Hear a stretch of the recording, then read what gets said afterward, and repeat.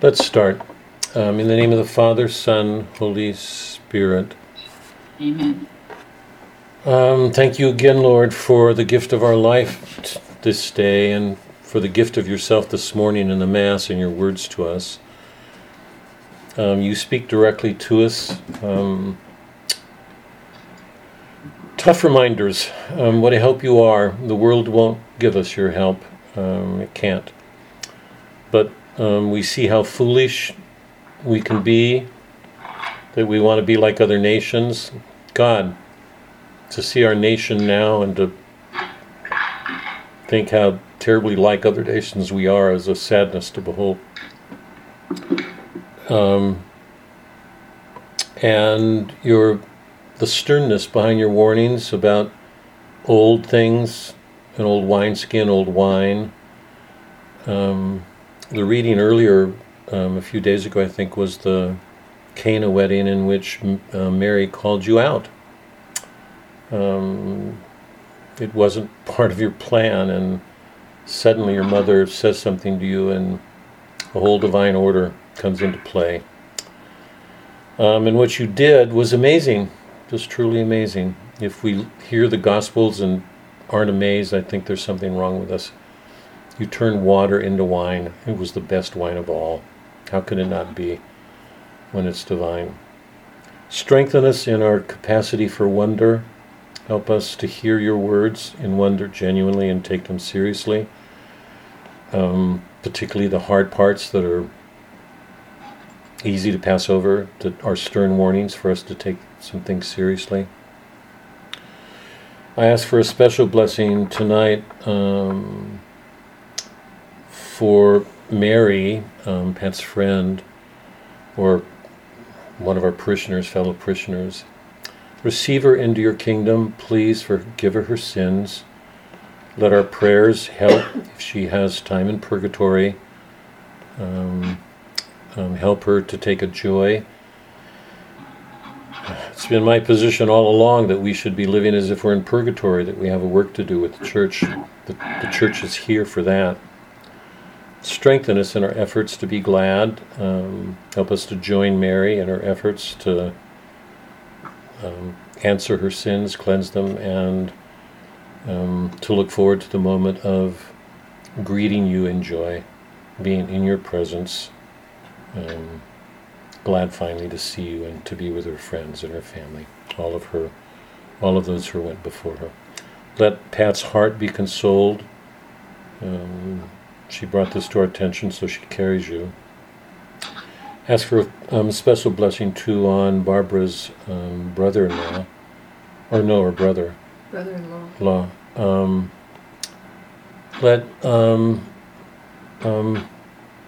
Let his sins, wash away his sins as well. Let our prayers help if there's a time in purgatory.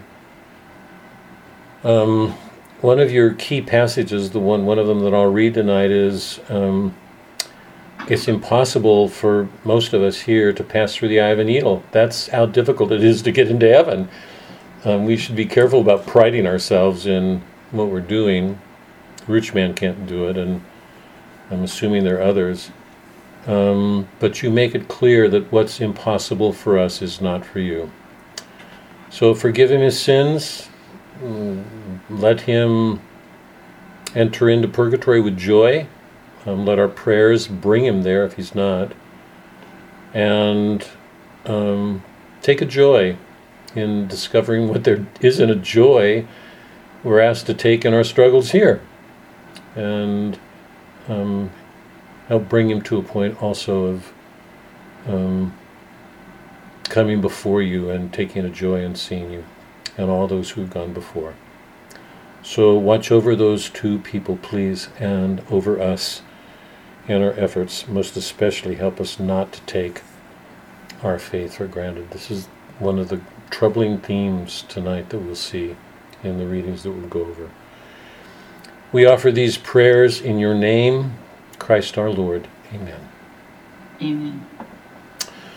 Okay, let me just pick up with Elliot and I want to get to I owe you guys so much time.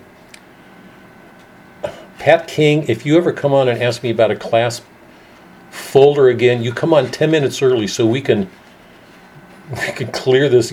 Anyway, call me because don't put that on me. I've been absolutely clear. Right. Anyway, I mean, Pat, you're coming in late, and everybody's been struggling with these things for years. But if you have questions, don't hesitate to write, because some of this, I mean, it's supposed to be simple, but I don't think anything on the web is simple. So, but I hope you got to. On that site, on both sites, on C's and Francis, there's a section with poems for all of us, and we've been reading from Eliot's Four Quartets, so you can also print off East Coker. But I want to go to the third section now in East Coker. Remember that in Burnt Norton, Eliot's dealing with a still point, that there is this center to everything that goes on in the world. It could be in a dance, it could be in a stairway, it does not matter. We could not walk, we could not keep our balance if there were not a center. The scientists will call it gravity. That's a partial grasp of what's there. Somebody who sees more fully would see there's an order to the universe with you at the center of it, with God at the center of it. And it's only by virtue of that center that all of us can keep our balance, especially the church. The church has a special difficulty because it's got to deal with the insanity of all the things that go on around it. Inside the church, and we all know that what's going on in the inside of the church is often more insane than what goes on outside of it. Eliot was dealing with that still point, and he rendered it, I think, beautifully in a way that relates us to our concrete world. In the second poem, Little Gidding, he's dealing with things that come into being and pass away.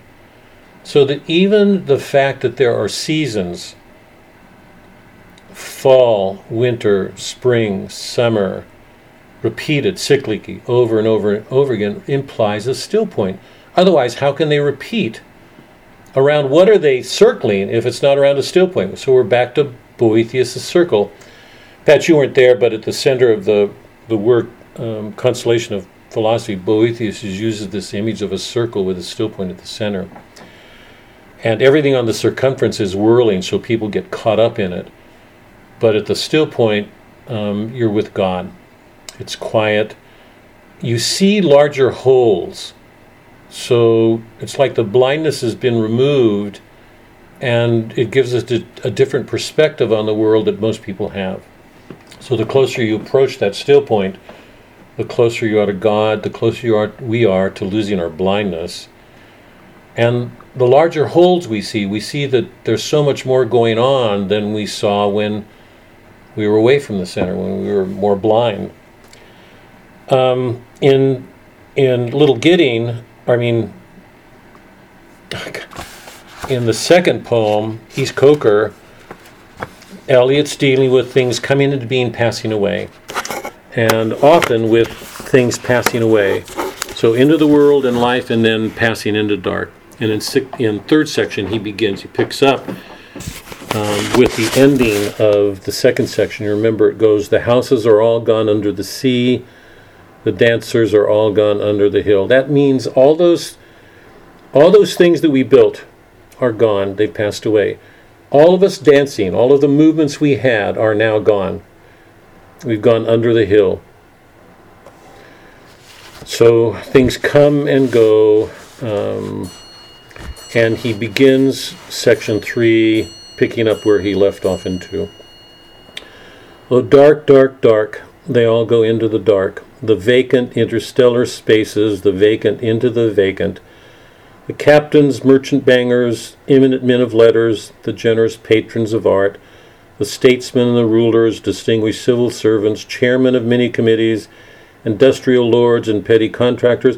What he's naming is all those people who have this sense of self-importance because of their stands in the world. He could have included Christians in whatever positions they take. But he's describing all of these people who have this sense of control and power. Chairmen of many committees, industrial lords, and petty contractors all go into the dark. and dark the sun and moon, and the almanac of Gotha, and the stock exchange gazette, the directory of directors, and cold the sense and lost the motion of action. We all go with them into the silent funeral, nobody's funeral, for there is no one to bury. I said to my soul, be still, and let the dark come upon you, which shall be the darkness of God. As in a theater, the lights are extinguished for the scene to be changed with a hollow rumble of wings, with a movement in darkness on darkness. We all know that the hills and trees, the distant panorama, and the bold, imposing facade are all being rolled away. Everything is passing. All the things that we take for granted in life right now, whatever they are all passing into the darkness. Are all being rolled away, or as when an underground train in the tube stops too long between stations, and the conversation rises and slowly fades into silence, and you see behind every face the mental emptiness deepen, leaving only the growing terror of nothing to think about. Or when under ether the mind is conscious but conscious of nothing, I said to my soul, be still and wait without hope, for hope would be hope for the wrong thing. Wait without love, for love would be love of the wrong thing. There is yet faith, but the faith and the love and the hope are all in the waiting. Wait without thought, for you are not ready for thought. So the darkness shall be the light, and the stillness the dancing. Sorry, I'm going to interrupt this for a second. The background for this part of his poem is St. John's The Dark Night of the Soul. And what he's doing is showing the entrance into the mystical vision, the grasping of God, is conditioned on our giving up everything in the world. And I think one of the reasons Eliot is landing on faith, hope, and charity is because in this world, too often, particularly with Christians, because we take these things more seriously than it's going to speak to our gospel tonight when we're reading in Matthew. We'll get there in a minute. Too many of us have faith in the wrong thing. We have hope in the wrong thing. We love the wrong thing or in the wrong way.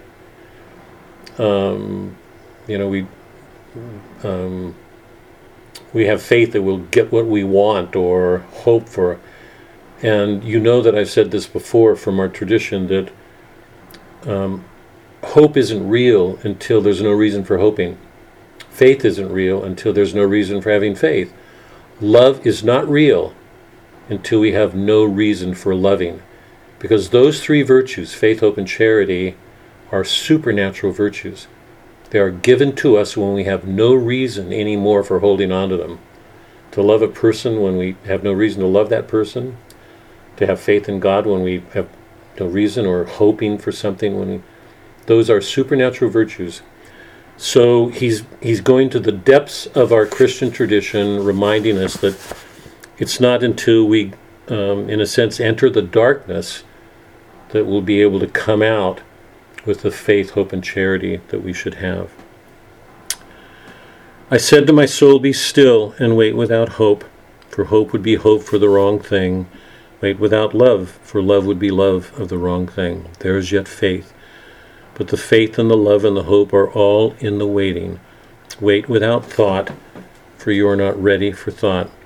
So the darkness shall be the light, and the stillness the dancing, whisper of running streams and winter lightning, the wild thyme unseen and the wild strawberry, the laughter in the garden. Remember, that takes us back to the opening of Burnt Norton, and the voices take us into the garden. The laughter in the garden, echoed ecstasy, not lost, but requiring, pointing to the agony of death and birth. You say I'm repeating something I've said before. I shall say it again. Shall I say it again? In order to arrive there, to arrive where you are, to get from where you are not, you must go by a way wherein there is no ecstasy, pain or suffering or the cross.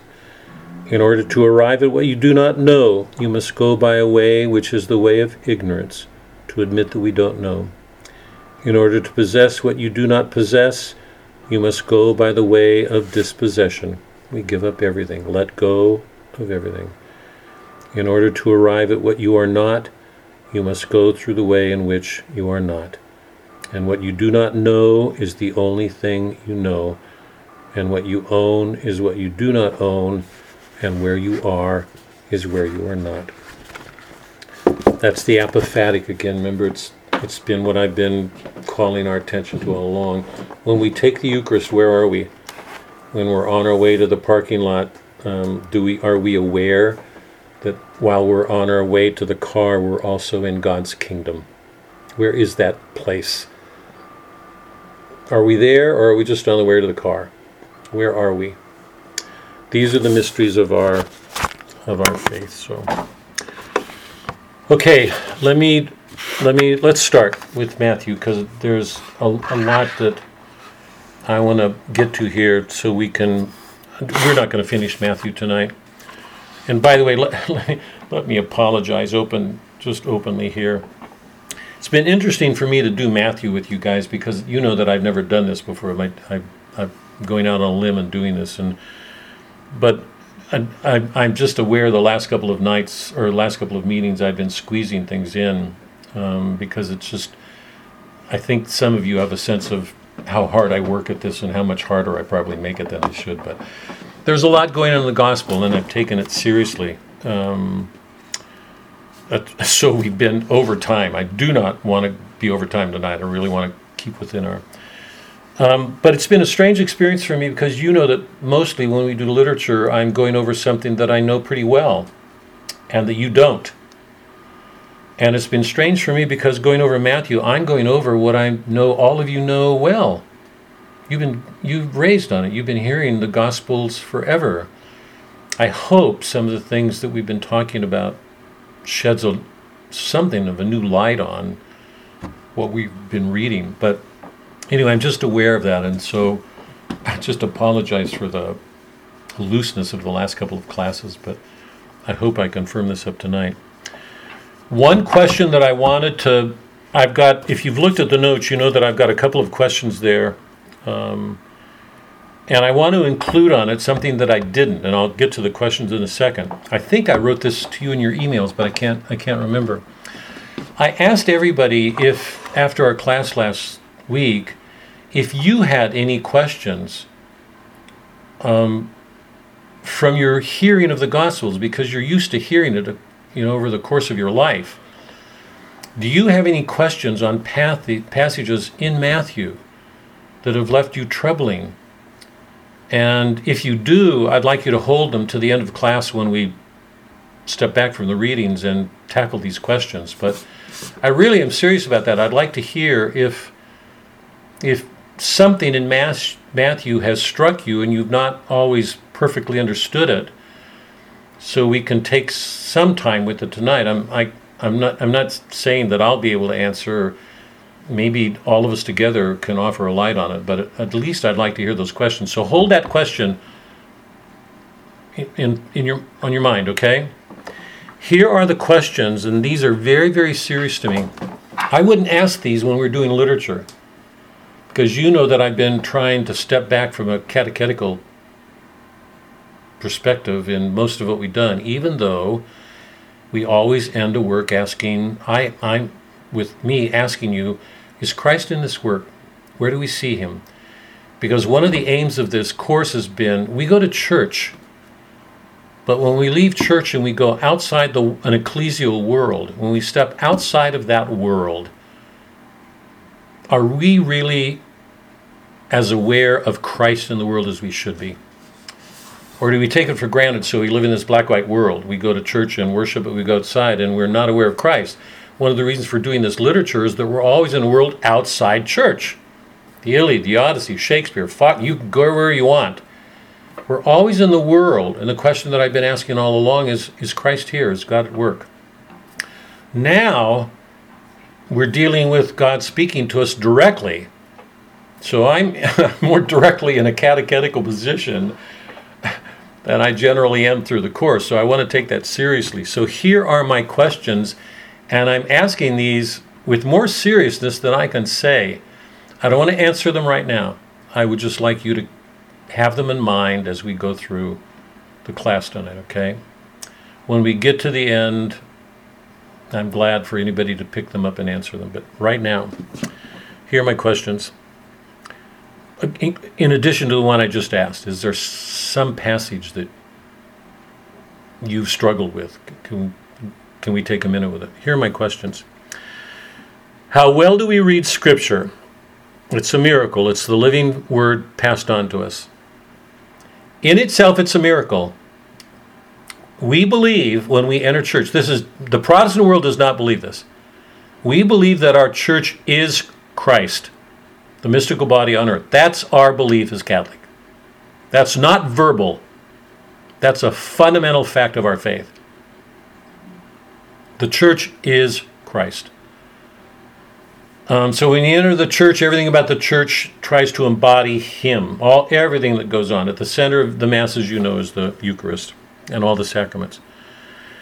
But every Mass we hear Scripture. We hear God talking to us. Do we hear Him speaking to us directly? Does the speaker get in the way? Do we let the speaker get in the way? Do we actually hear God speaking to us? I'm claiming that that's a miracle, that God is speaking to us directly over time. In that moment, He's present to us speaking. Do we hear Him? That's real for me, as real as the sacrament. Because first part of the liturgy of the Word. Second part of the liturgy is the Eucharist. It's Christ embodied. He's there in both instances. How well do we read Scripture? How well do we hear Him? Do we really feel that a miracle's taking place? Or are we just taking things for granted and going to church the way we do? That's the first question. Second question is really serious as well. St. Paul describes the Jews in this way. He says, a veil has fallen over the Jews. They were God's chosen people. He called them out for a special mission. It was a lead finally to the Messiah and a call to take God to the rest of the world. That was God's mission. Paul says of the Jews quite clearly that a veil has fallen over them, that something has come between them and God's call to them. So here's my question, and I'm asking this seriously. Has a veil fallen over us? Are we going through the motion the way the Jews did with our faith? That's not a rhetorical question. You know that I wouldn't ask it if I didn't believe it were partly true. Because I think a veil has fallen over us. So, is that veil there? Where is it? Do we recognize it? Not just in others, in ourselves. How strong is our faith? In Matthew, remember, a man comes up to Christ, and he's really frustrated, and Christ gets upset with him. He says, and he said this a number of times to his disciples, do I have to put up with this? Oh, you have little faith. And he says, if you had the faith that you should, you'd be able to move mountains. I'm asking this more seriously than I can say. I mean, this stuff is upsetting me about myself. Where are we on our faith? Is our faith strong enough to move mountains? Do we really believe with our sins or the faults that we carry, all of us do, that if our faith were stronger, we'd be healed? Do we live that life, believing in what we believe comes to us through the sacraments? Christ is healing. He's taking away all the obnoxious things in our characters and healing us. Or are we still accommodating to the world, giving into the world, carrying on? And so where are we with our faith? Number 4, do we take the kingdom as seriously as we should? So many of the parables in Matthew have to do with the kingdom. Christ is constantly saying, He's constantly saying, the kingdom is like this, again and again and again and again. And Mark, I just don't want to miss an opening here. You were commenting last week that we should accept Christ, and I hope there's no disagreement on that. But one of the points that I was making last week, and I'm going to make again tonight, is Christ works really hard at trying to help his disciples understand. Because they don't understand very well. They think they do, and they don't. One of the things Christ is doing in the Gospels is teaching us. The question should be, are we open to learning? Or because we're Catholics, we think we already know. Do we really hear him teaching us? Are we open when we hear the gospel being read to us? Are we applying it to ourselves? Are we learning? Are we receiving him teaching us? Do we take the kingdom seriously? Or have Calvinists in the South, which is a real thing, Calvinist views, fundamentalist views, black-white views? How much have they influenced the Catholic mind in America, and particularly in the South? Because we live in a very religious area. It's deeply religious. Are we sufficiently aware of the differences between Calvinist fundamentalist views and our faith? Because a lot should be going on with us that will not go on with a fundamentalist. Do we take the kingdom as seriously? Do we hear him describing it, taking it, learning, understanding what he's saying? Remember when we read Boethius together, when he gave us that image, he said, the turning point in his argument, there is no bad fortune. None. That's Catholic. It's not Protestant. It's not Jewish. It's not Islamic. There is no bad fortune. None. None. Our God is a good God. Evil's a privation. It's not a real thing. It's a privation. God is doing everything he can at every point in his present. There's no past and future for him. Turning the stupid things we do into good. Do we feel that in our hearts? Do we see it? When people die, are we... we make a place for sorrow. Are we sufficiently glad, trusting in God, or hoping the way we should hope? The church says almost every Mass, be everywhere, and this is the church. This is Christ. If the church is him, our faith is that it's him. The church says, be everywhere and always thankful. Are we glad, particularly when they're suffering? The martyrs enter into suffering glad to be with Christ. Do we? Are we glad? Do we bring that? Because God allows these evil in the world partly to test us, to help us get better. Are we grateful? Are we glad? And finally, do we take hell as seriously as we should? I'm going to read passages through Matthew. He makes it really clear that hell is real. The modern world denies miracles and it denies hell. All of these things are outside of a scientific, empirical way of looking at the world. At the center of the gospel is the belief in the kingdom. Christ came to help people return to it. And he's warning people against the opposition or the option of what happens if they don't. Hell is real. Or do we take that seriously enough? If we're Calvinists or Lutherans, we can get gloomy because they believe we exist in a state of depravity. Catholics do not. We believe we're fallen, wounded, but we are not depraved. The modern world takes away. Yeah. Are we honest, genuinely honest about the reality of hell and its dangers to us, to those around us, and maybe particularly those we love? Or do we want to deny it, put it out of the way because it makes our life too difficult, particularly with people we love, say? So those are my opening questions. I'd like all of you to hold on to them. Do we read Scripture well? Is a veil fallen over us? Where are we with our faith? Do we take the kingdom seriously? Do we take hell seriously? Hold on to those questions, would you? When we get to the end, I'd like to look at our passages and come back to these questions and go wherever you guys would like to go. Okay? Just a quick review of the background. The point that I've wanted to insist on since the beginning is that we don't read Scripture well, most of us, for a number of reasons. The Reformation changed the way we read Scripture. Zwingli, Huss, Calvin, Luther, all of them made reading the Bible a private matter. They raised our personal experience with God above everything else, so that any private view that one holds, it could be greater than the objectivity of Scripture, the reality of it.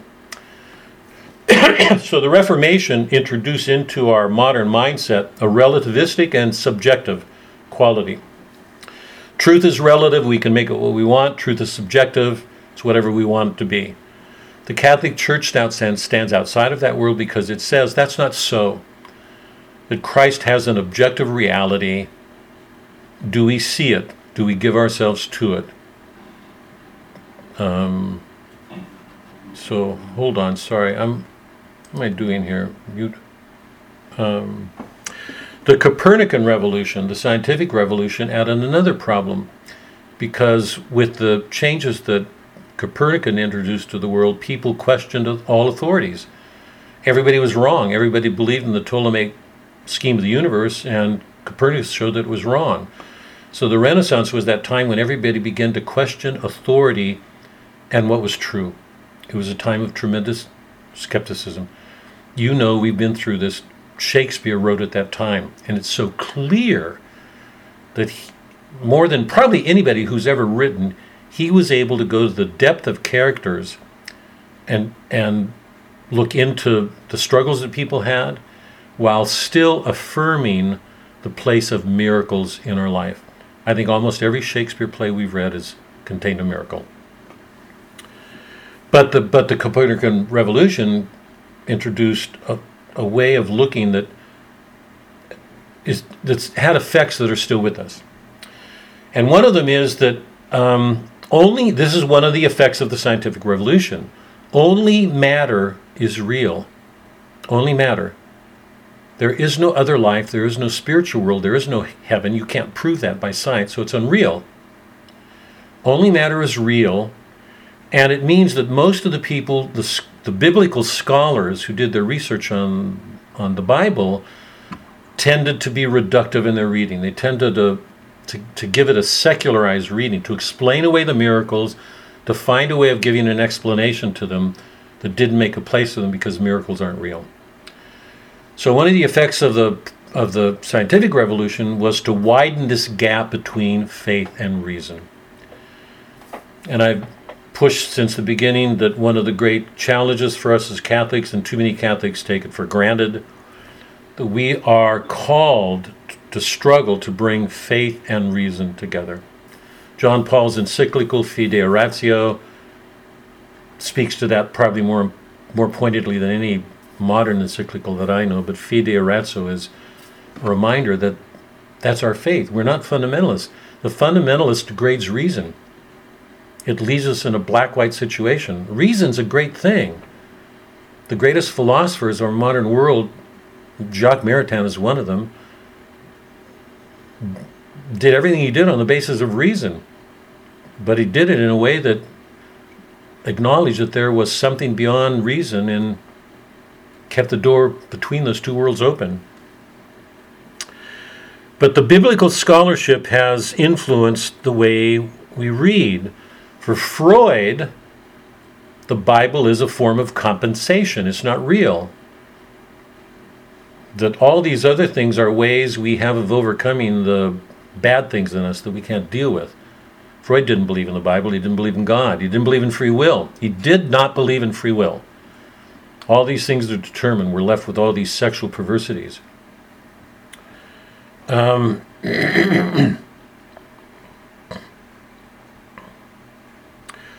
Marx believed that religion was the opiate of the masses. It was a drug. So the modern educated world has grown up thinking that anybody who reads the Bible and takes it seriously is uneducated, backwards, superstitious, non-progressive. And I'm trusting that I don't want to go into this. I'm trusting that all of you know that one of the great divides in the modern America, which has widened, is between conservatives and progressives.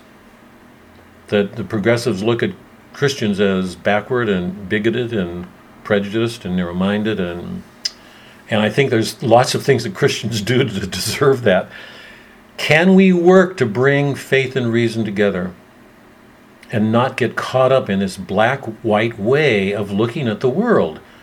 so that we contribute to the widening of the schism. The call of the church is to bring faith and reason together. Are we doing what we can to close that gap? So those are some of the problems that we have to be aware of when we're dealing with Scripture. And I've maintained from the beginning that we face a danger, and it's important for us to be aware of it, because if we're not, we fall into one of these traps. That's my contention. You may disagree with me, but there's good evidence for that.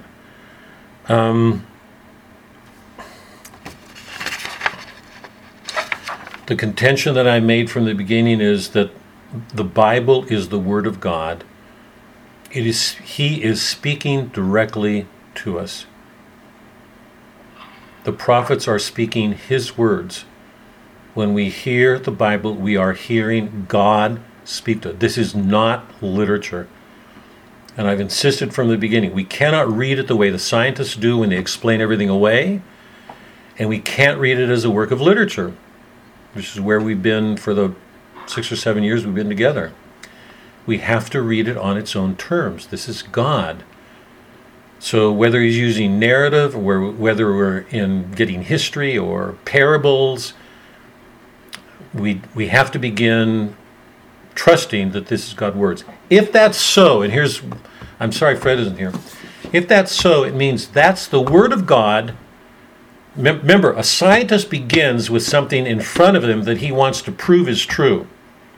Science, Thomas calls theology a science because he begins with the Word of God, and there can be nothing more true than God's Word. It's on the basis of that premise that you can lead to conclusions. That's why he calls it a science. Do people begin understanding that this is God's Word? That there's nothing greater than it, nothing more true. That's why the church took so much pains to decide which works were canonical and which were apocryphal, which were false. And it's also why one of the reasons they've distinguished the heretics. Because the heretics will make of Scripture something it's not.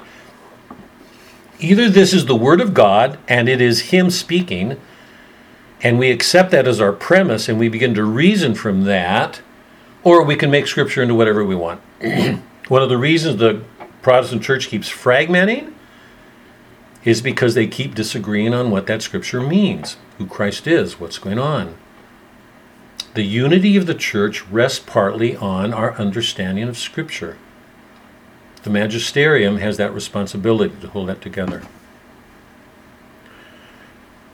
So, we're not to read it like scientific treatise, and we're not to read it like literature. It's not just a work of literature, even though it has literary qualities. It's the Word of God.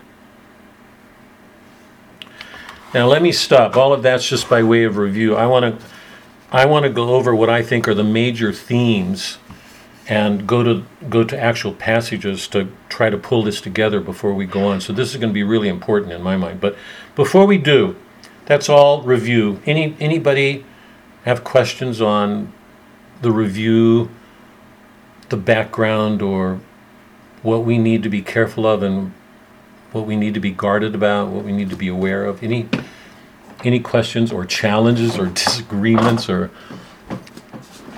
anything from you guys? Pat, I'd be glad to hear from you, because I know you're coming in sort of strange and this probably is new to you, and I guess I'm not sure how you're finding this, but do you have any questions or comments or? No, not really. Just reading your notes and following what you're saying. Barbara, you look like you've got something. Well, I've been reading. Usually, I read the gospel in a Bible, but this book that I've been reading has a lot of notes in it, and I noticed that a lot of things that I took one way can be explained in a totally different way and makes more sense when I read the footnotes. And so when we're at Mass, unless Father really gives the sermon on that gospel or that epistle or whatever, we don't get much depth. We get whatever we're going to get that day. Right. And then at the end of the day, a lot of times we don't remember. Right. But Right. Right. looking at the notes and the things that people have read or have written about the Gospels really has made a difference for me. Good. Yeah, I'm really glad. Yeah, I'm so glad to hear that. I mean, all I can say, Barbara, is good. I would just, I mean, from my opening notes for the last 3 weeks now, I would just say be careful. I mean, I'm trusting you here that it's like walking a minefield. Well, truly, you just, the modern world is so rationalistic. Its habit is skeptical and private, and, people just have lots of different ways of reading the Bible, and we have to be careful. And there are times when the church has made mistakes, but still, I mean, its responsibility is to try to hold on to, you all know this, I know Mark's got, popes have made radical done stupid things. So, wait, I don't want to go there. We just have to be careful. So all I'm saying to you is, I'm glad for what you're doing. Just take some care. That's all I can say. I'm glad you're doing it. I wish more people were, but it's a minefield today. Genuinely a minefield. I'm reading a book right now by somebody who's in the sciences, who's trying to connect theology and science, and I'm just appalled, absolutely appalled at what I'm reading. You just have to take care. This is God. It's the philosopher Fear and Trembling. I think it was Schopenhauer. I can't remember Fear and Trembling, but anyway, let's start. The Gospel of Matthew. I am going to make it on time tonight. Just know that in advance, because I owe you guys. How much money you want to put on it, Bob? All right. Mark just threw down the glove. I'm taking off my shirt. How much money, Mark? I just want somebody around to collect for Mark when we're done tonight. I just need to know what the definition of on time is. There you go. 8:35. I mean, 8:30 is the time, but I give myself a few minutes. 5 minutes grace. Okay. I'm so embarrassed. Anyway, I'm just, Mark, I'm not going to take your bet, but I'm I'm glad for the put down, the humiliation that you just put me under, because. No, I love your class, but I do understand. No, just time. You're a literature person. You're not a technical time. Get out of here. Go away. Here, come on. Let's start. Major themes. Christ came. I want to outline what I believe are the major themes of Matthew. And to make that clear, I'm going to hit a number of things, and then I'm going to go to those passages. If any of you, when we're done with this, thinks I've left something out, hit it. Just tell me. But I think I've covered Matthew fairly thoroughly here. So let's see what you guys think. Why did Christ come? Why is Matthew? He's only writing this because Christ came to bring something to us. You'd all agree with that, yeah? There's no other reason for writing this. He and the other gospel writers have written this because they want to hold on to something that would be with us after Christ left, after he died. He left the Holy Spirit to help us with our work in Scripture, but they wrote Scripture trusting that those people who weren't alive when Christ was present, or who were outside of that small Judaic world, would learn about him. So the Scriptures were written because words aren't confined in time and space. They can be read everywhere. They could be taken to the east, they could be taken to other continents, and they would outlast time. They would survive Christ's life. So the Gospels were written to bring Christ to us. That's why the Protestants and the Catholics make so much of the Gospel. The Protestants go farther by saying, sola scriptura. We've already gone through this. It's not Scripture alone, because the tradition had already existed before Scripture was written, or it would never have been written. All of the Gospels were written from 60 to 90 AD, well after Christ's death. The traditions were already underway. They wrote out of them. trying to hold on. And we know from our discussions that lots was being written. That's why Luke says, hold on to this. That's why Luke says, I'm writing to try to straighten things out. That's the opening of Luke. That's the authority on which Luke bases his gospel. That authority. He's writing to straighten other people out because there's so much being written about Christ that doesn't make sense. That's how wild it is. Wait, by the way, I hope everybody sees this. Why does Christ keep saying to people after he heals them, go and tell nobody? Why does he say that? Because he knows with a religious imagination, people are going to go away and say all sorts of crazy things. People will make crazy things out of what he's done. That's just what people do. He said over and over again, don't tell anybody.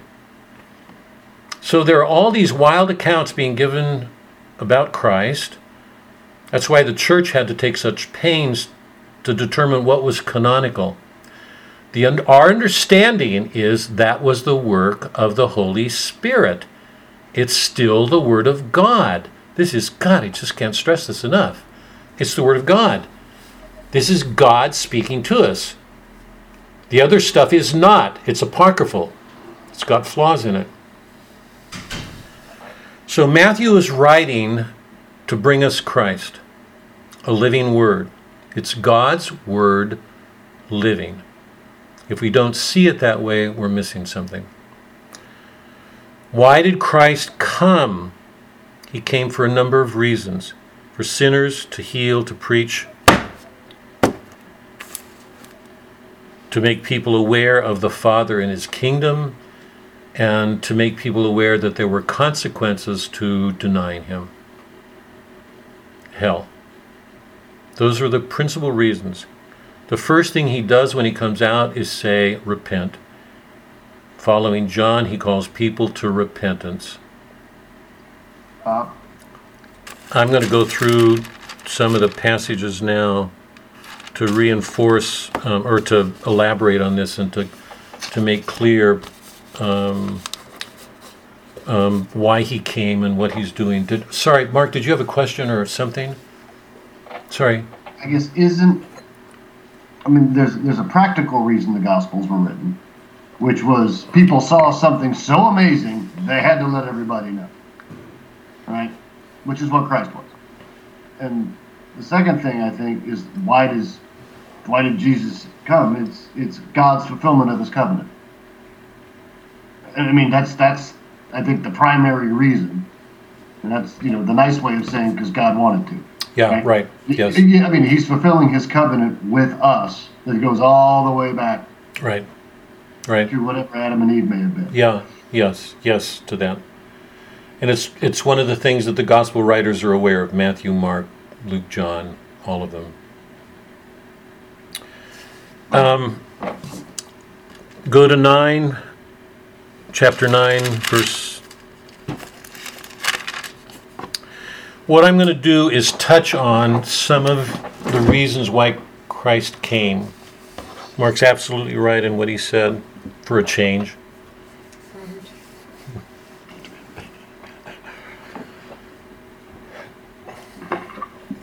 Okay. Chapter 9, verses 10. Love the clock, Mark. Pat, would you not join with it? Do I have to now I have to deal with the two of you teaming up? You guys bring it on. I muted myself. Did you see that, Doc? Mark's got a car. Mike's got a what? Oh, God bless your soul. What's he got?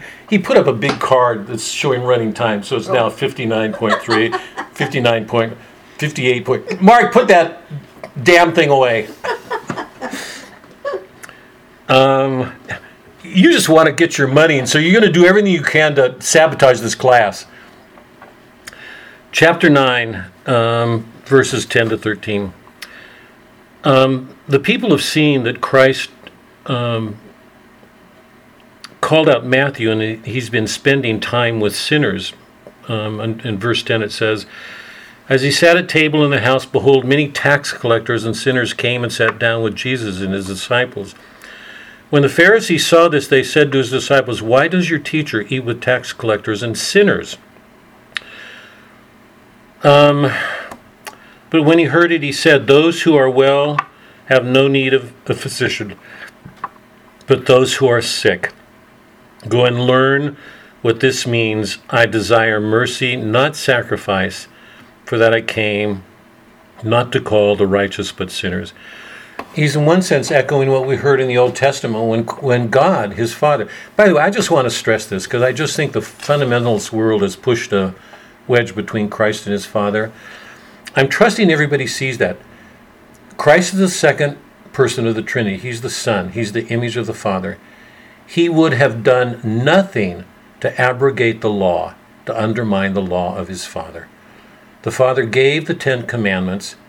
I'll make it clear in a while. Christ did nothing to undermine the law. He says, I came to fulfill it. What he doesn't hold himself to are the 600 accretions that the Jews have added on their own. Those things are of their making, not God's. And Christ is really clear about that. He repeatedly makes clear we are to follow his Father's commandments. Here he's saying, I desire mercy and not sacrifice. The Father said, I don't want sacrifice, I want contrite hearts. Everything Christ is doing is to help people feel the contrition for their sins and not to despair. Not to act like they're saved because they're following the law. Not to act like they're saved because they're following the law. But to have hearts of contrition, to know they need God.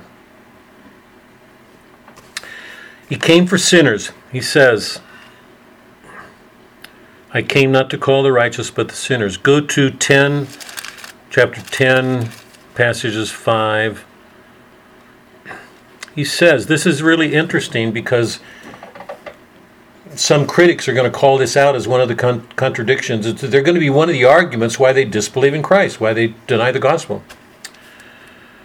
Chapter 10, these 12 Jesus sent out charging. This is when he pulls the disciples together and gives them their first commission. This is amazing. Go nowhere among the Gentiles and enter no town of the, but go rather, wait. No town of the Samaritans. Go nowhere among the Gentiles and enter no town of the Samaritans. He's saying, don't go to any of the outlying places, the other people. Confine yourself to the house of Israel, to the chosen ones. But go rather to the lost sheep of the house of Israel. He came for the Israelites who had turned away from God. He's going specifically to the chosen ones. And preach as you go, saying, the kingdom of heaven is at hand. Heal the sick, raise the dead, cleanse lepers, cast out demons. You received without pay, give without pay. He gives them their instructions. They are not to go to these other places. They're to go to try to save Israel, God's children. St. Paul will reinforce that when he says in his writings, salvation is from the Jews. Something is going to happen involving the Jews. Salvation waits on it. Christ came for his people. Now I'm going to come to something that will change this a little bit, but at least hold on to that now. In fact, let's look at it here. Go to 15, chapter 15, lines 21. He's been trying to explain things. He's trying to help his disciples understand. One of the most important things to take from this gospel are the efforts that Christ makes to help people understand. He's a teacher. The greater part of his efforts, outside of healing people, is to help his disciples because he knows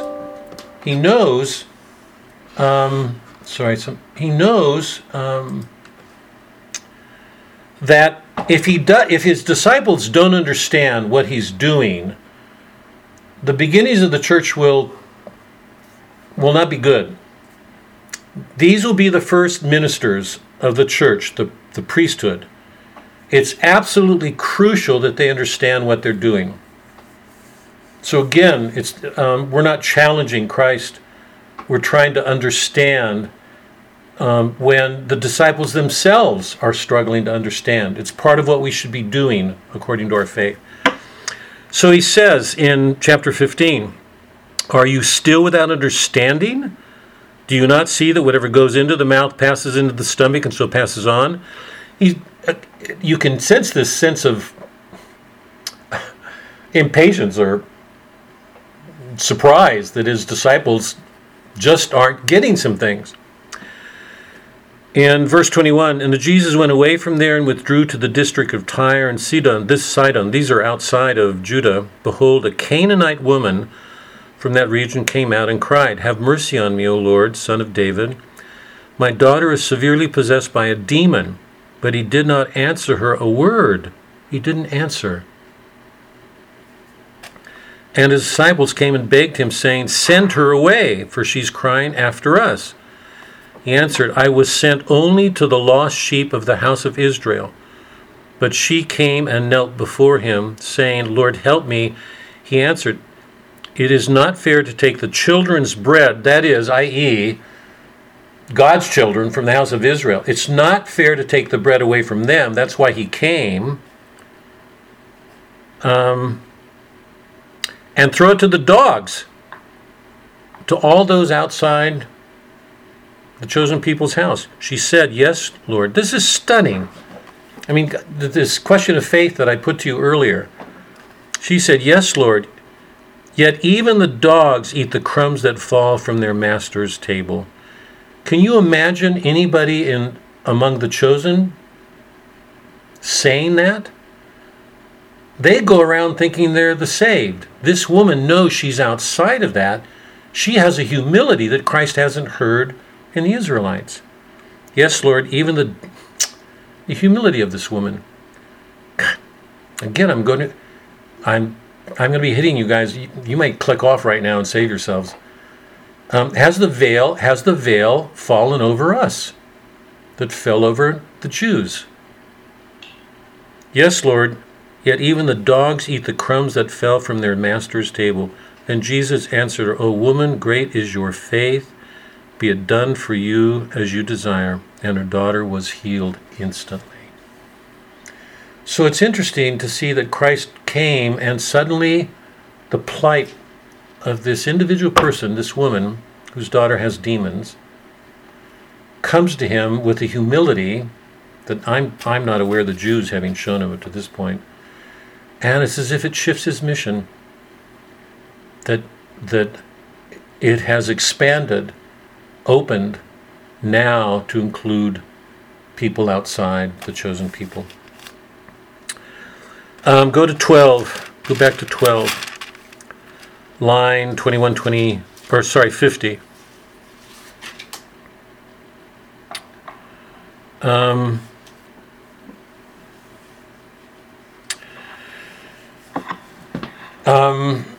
So he makes a contrast between the children, the Jews, and the dogs.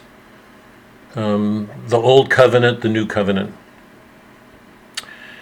43, when the unclean spirit has gone out of a man, he passes through waterless places seeking rest, but he finds none. Then he says, I will return. You know that when he comes back, he brings more spirits with it. So shall it be also with this evil generation. While he was still speaking to the people, behold, his mother and his brethren stood outside, wanting to speak to him. He replied to the man who told him, Who is my mother and my brethren? And stretching out his hand towards his disciples, he said, Here are my mother and my brother. Whoever does the will of my Father in heaven is my brother and sister and mother.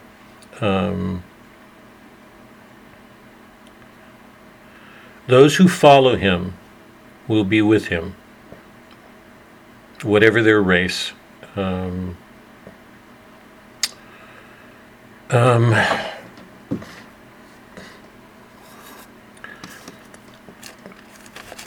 Let's see.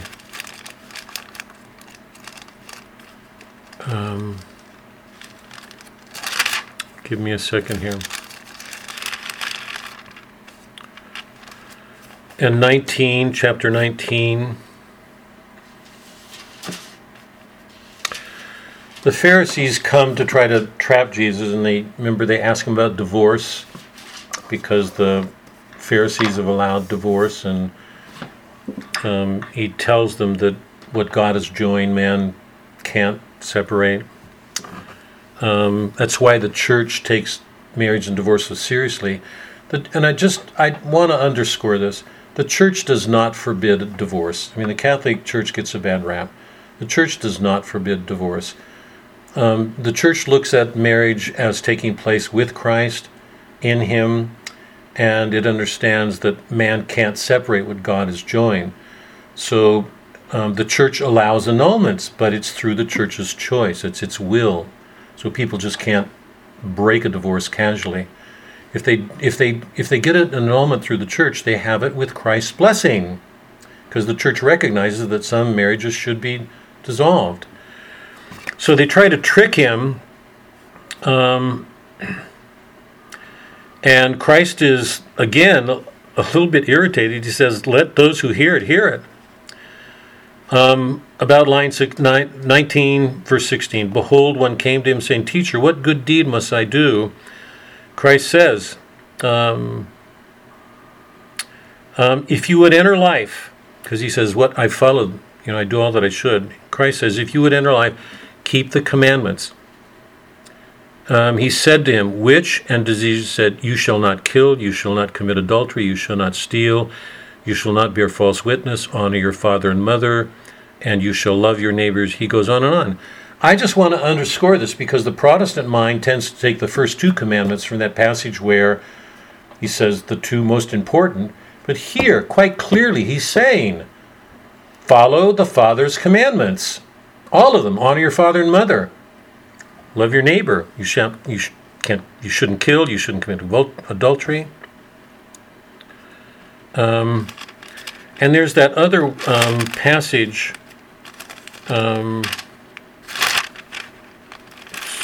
Sorry, hold on. We looked at it last week. Remember when he says, I'm losing it right now. If you can find it, I'd be grateful for it. But remember, he is stern with the Pharisees because they are trying to test him again. And he says to them, you're asked to honor your father. It's really interesting because he does this twice. It's why I spent so much time at the end that I did last week talking about the relationship between Christ and parents, and the relationship between parents and their children, because he makes it clear that he came to divide families. The guy wants to go back and bury his father, and Christ is adamant in saying, step away. And yet he makes clear that we're to honor our fathers and mothers. That's a commandment of God. Whether we want to or not doesn't matter. And he talks to the Jews in that one passage where he says, you're asked to honor your father and mother, and yet you make these traditions, and you say, you give these things, you take them to the altar, and you say, this is in place of honoring my father and mother. And he says, you make your human traditions greater than God's love. Can you find that, Doc? You all remember what I'm talking about? Mm-hmm.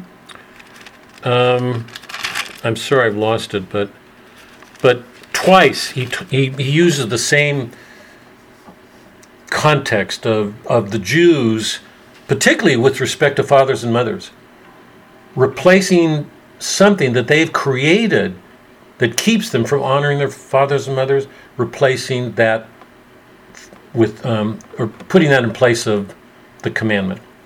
So repeatedly he keeps making it clear that humans are to follow the commandments. If you go to the Catholic Catechism, the commandments occupy a central place in it, because the church is quite clear. Those commandments came from God. Christ is God. He's the Son of the Father. He would never undermine or abrogate his Father's laws. There's an antinomian, against the law, against reason element in the Protestant church. It tries to make faith everything at the expense of reason or of law. That's not our Catholic faith. It's not scriptural. It's not scriptural. So he says, first, follow the commandments. Go to 19 again, chapter 19. When he tells the man to follow the commandments, he follows it. He says to his disciples, this is about verse 23, I say to you, it will be hard for a rich man to enter the kingdom of heaven. Again, I tell you, it's easier for a camel to go through the eye of a needle than for a rich man to enter the kingdom of God. When the disciples heard this, they were greatly astonished. Who can get in? Who's going to be able to? With my weight, there's no way. Anyway, who can get through a needle's eye? With all men, this is impossible. With God, all things are possible. Let me stop here, because this is not a small thing for him. I've mentioned in our works together some of the things that the modern rationalist does. You know, when they deal with the feeding of the 5,000, they explain the miracle away. They will not allow for a miracle. They will not. It doesn't fit reason. God bless. It doesn't fit an unhealthy reason. I'm trying to protect reason here. It doesn't fit an unhealthy reason. They explain it away. They say everybody had their lunches. They just pulled them out when, I've heard people say about this passage, well, you got to understand when he says nobody, it's easier for a camel to go through the eye of a needle. They explained it by saying that there's this big opening in the Jewish wall. It was called the eye of the needle, and it was much larger so people could fit in and out. It just seems to me that that's doing what I'm saying the modern rationalist does. They're trying, wait. They're trying to take away a miracle by rationalizing it away. It's not what Christ is saying. What Christ is saying is there are things that humans can't do to save themselves, but nothing's impossible with God. Anyway, Mark, you go ahead, because you... The eye of the needle meant a low or a narrow gate, is what the phrase meant way back when. So it's not an actual needle and thread needle. It has nothing to do with miracles. Oh, God. Robert, it does. This particular one has nothing to do with miracles. Mark, explain this to me, can you? Well, let's Wait. Let me just read it, because I want you to get... No. I'm saying there's a lot of... Most people, and I would put a majority of Catholics, really don't understand anything about the faith. They really don't. Most people don't even know what the Mass is about. Most people know that the Mass isn't about them. Mark, stay with this phrase. Going to focus on this phrase. The eye of the needle means a low or a narrow gate. That's what it meant in ancient times. Okay? It didn't mean needle and thread trying to stick a camel through a needle's eye. That's not what it meant. That's not what he's saying here. Okay? Now, it doesn't take away that it's really, really hard to get into heaven, and that's a nice alliteration maybe to use. Okay? But it isn't... To me, he's not talking about miracles here. Yeah. He's talking about how hard it is to get into heaven. Yeah. But basically, if you have a really, really low gate and a really tall camel, it ain't going to fit. Which just proves my point. I don't want to quibble on this because I think on the fundamental point we're not disagreeing, but I want to emphasize it literally the way it is because I think the danger is that people take it away. They're saying, how can a rich man enter the kingdom? And he says, it's easier for a camel to pass through the eye of a needle. Whether you call it a low point, or I'm going to call it a needle because I love the image and I think it's more faithful to what Christ is saying. The point of what he's saying is this, that Christ is saying, or the disciples are saying, these people won't get into heaven, no matter how, because the guy has said he's done everything he should. In fact, we're going to come to that, not here in another gospel. A man's going to approach him and say, what do I have to do? And Christ says, follow the commandments. The guy says he has, and he says, sell everything and give it to the poor. The guy goes away sad. The disciples are coming to see more and more clearly that human beings cannot get to heaven on their own. And it's particularly hard for those who live in the world with a sense of self-sufficiency. Why, if you're self-sufficient in the world, why do you need God? Who needs God? That's fundamental to Marx's theory. If everybody had enough money, they'd all get along and they wouldn't have religion. For Marx, religion is an opiate. Christ is saying, no, that's not true. There's a danger for human beings because when we feel we're sufficient, we don't need him. And the disciples are acknowledging this. It's going to be hard for a wealthy man to get into heaven because he has everything the way he wants. And Christ is saying, it will be easier for a camel to pass through the eye of a needle. And I think he means that literally, because it can't happen. No, he doesn't. Wait.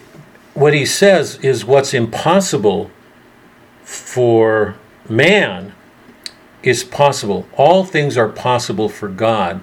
So whatever the impossibilities are for man, we're still asked by Christ to look to God, to look to him. Go ahead, you have a... I was just going to say, he doesn't say that it's impossible for a rich man to get into heaven. He says it's easier for a rich man. It's easier for a camel to go right. through the eye of a needle, as in Mark's definition, one of those low, narrow gates. It's easier for a camel to get through than for a rich man to get into heaven. He doesn't say it's impossible for a rich man to get into heaven. Except it's impossible if for a camel to go through an eye, whether you understand it lowly. Christ goes. Wait, just 1 second. Wait, I'll give it to you because the disciples respond to that by saying, "Then who can be saved?" Because they're astounded because what Christ says is impossible. The whole point, I think the point of this passage is he's making clear following the commandments is important. Doing God's word is important. But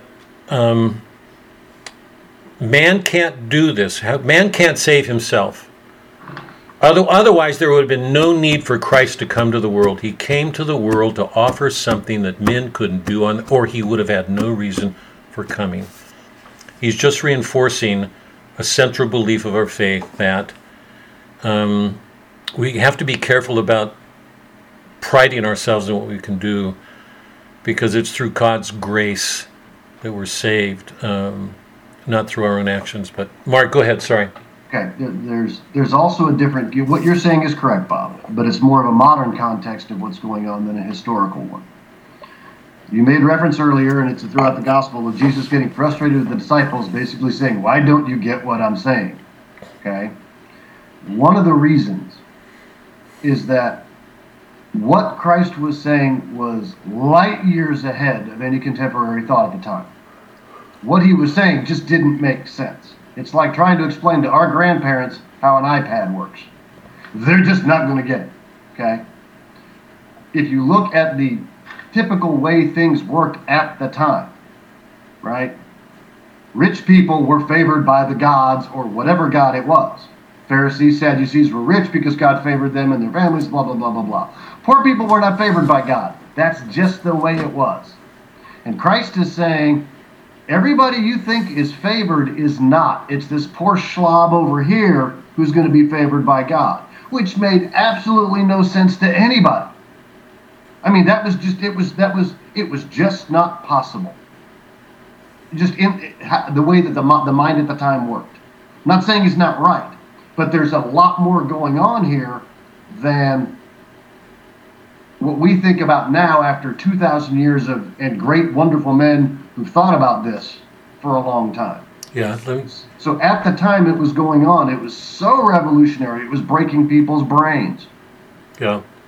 I mean, it didn't make sense. So keep that in mind from just a historical context of what he's saying. It was so far ahead of anything at the time. I know. Yes to that, all of that. I've got a thought, but Suzanne had something too. Here, go, Doc. No, nothing other than what I said. Yeah. I just think he's not saying rich men can't get into heaven. He's saying it's really hard, just like it's really hard. There's probably a camel who could get through one of those low gates. See, I don't. Yeah. I think. Well, let me leave it here. The only response I want, and I want to make this quick, Mark, because I've got a bet here that I'm. The only thing that I would add to what you're saying, Mark, is that I think the point here is that Christ is making it clear. I think very clear in all of what he's doing. People can follow the commandments; they should. He would have had no reason for coming. He's making it clear that God can do something man can't, and that's why he's there. It's one of the reasons he's come. And I would only add that what you're saying is true, but I myself would not confine it to a historical context. For this reason, I think the fundamental point here is that God can do things man can't. That's why Christ is here. It's fundamental to hold on to that. Man, no matter how good man is by himself, he cannot get to heaven. That's a supernatural gift. All of man's natural gifts will not get him there. So what he was doing was not just revolutionary to his time, Mark, and I'm a little bit wary of people, who, particularly modern scholars, who want to confine it to historical context, that what he's doing will always be hard, that people will never be able to wrap their mind. It's closer to what you were saying when you said lots of Catholics. I just think lots do. I would be a little bit kinder, but I don't want to press this. The point I'm making is that all human beings tend to pride themselves on their abilities and their sufficiency. They think if they do all these things, they'll have a happy life and they'll get along. Christ is making clear that there's something more, that man can't get to heaven. Not back then, not whether they were poor or rich, not today. That it's only through what God does that man can get to heaven. That's fundamental to our church. That's St. Thomas, that's our church. That was fundamental to Dante when we started the Purgatorio. Let me go on. Here it's 12. I think I found it, 12:18.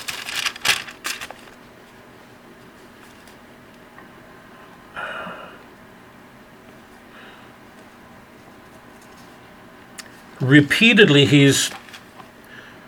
while he's teaching them and turning them towards his Father and the importance of God and understanding what Christ is doing, he has to clarify the false teachings of the religious leaders. He makes clear, he says, beware of false prophets. Those are his words.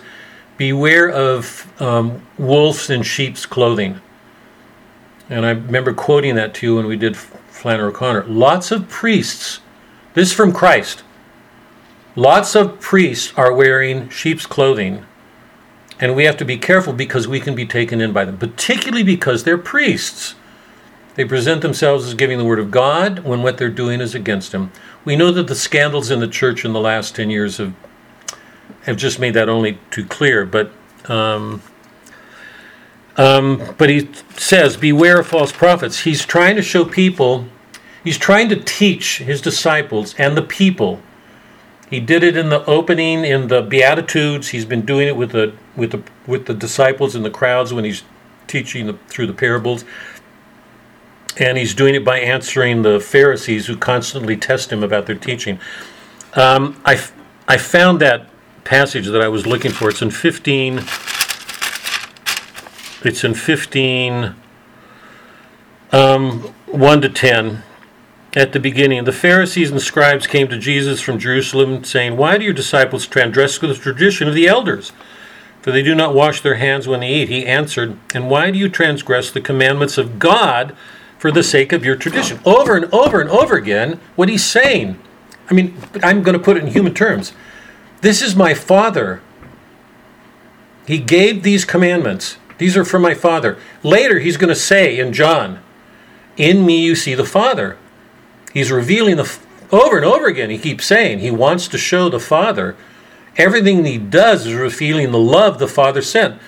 He loved his people so much that he sent his only begotten Son to die for them.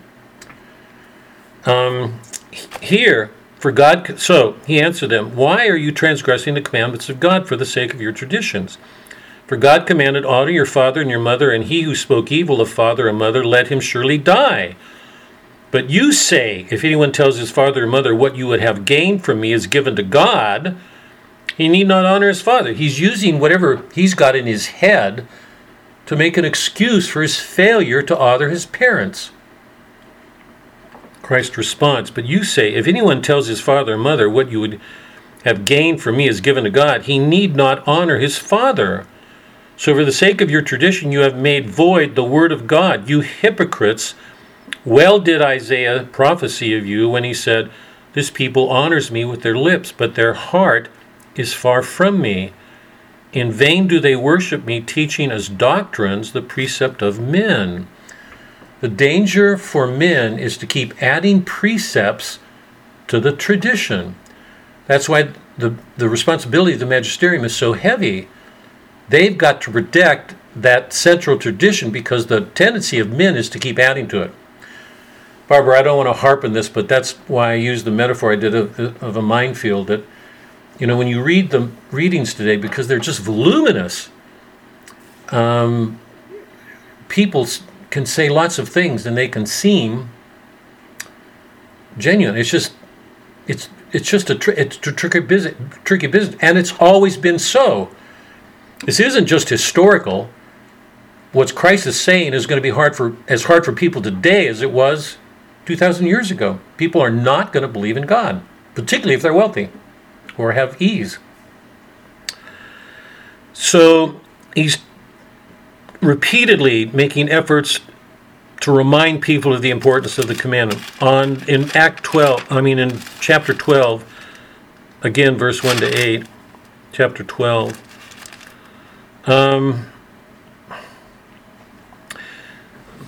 The Pharisees ask, why is he letting the disciples eat on the Sabbath?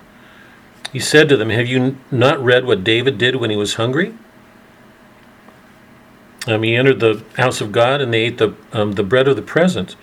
Or have you not read in the law how on the Sabbath the priests in the temple profane the Sabbath and are guiltless? I tell you, something greater than the temple is here. And if you had known what this means, I desire mercy, not sacrifice, you would not have condemned the guiltless. For the Son of Man is Lord of the Sabbath. He's the embodiment of the Sabbath, and the Jews don't even see him.